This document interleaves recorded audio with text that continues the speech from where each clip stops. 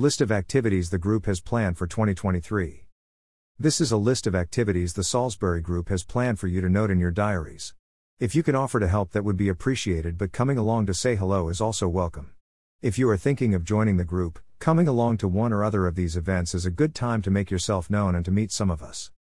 Coffee morning at St. Thomas's Church in the center of Salisbury on 18th of February, starting sometime after 10 a.m. Finishing at noon. Market stall in Salisbury Market on 22nd of April. Early start and also finishing midday sometime.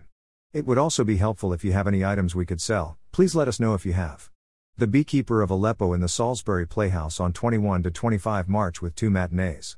The Playhouse has very kindly allowed us to have a stand in the foyer, so we welcome seeing you there. Volunteers to help man the stand would be helpful as well.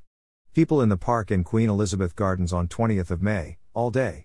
This is the postponed event from last year. Our next group meeting is on February 9th at 2 p.m. We are trying to agree a date for Evensong at the Cathedral, and we will let people know the date once agreed. We look forward to seeing supporters at one or more of these events.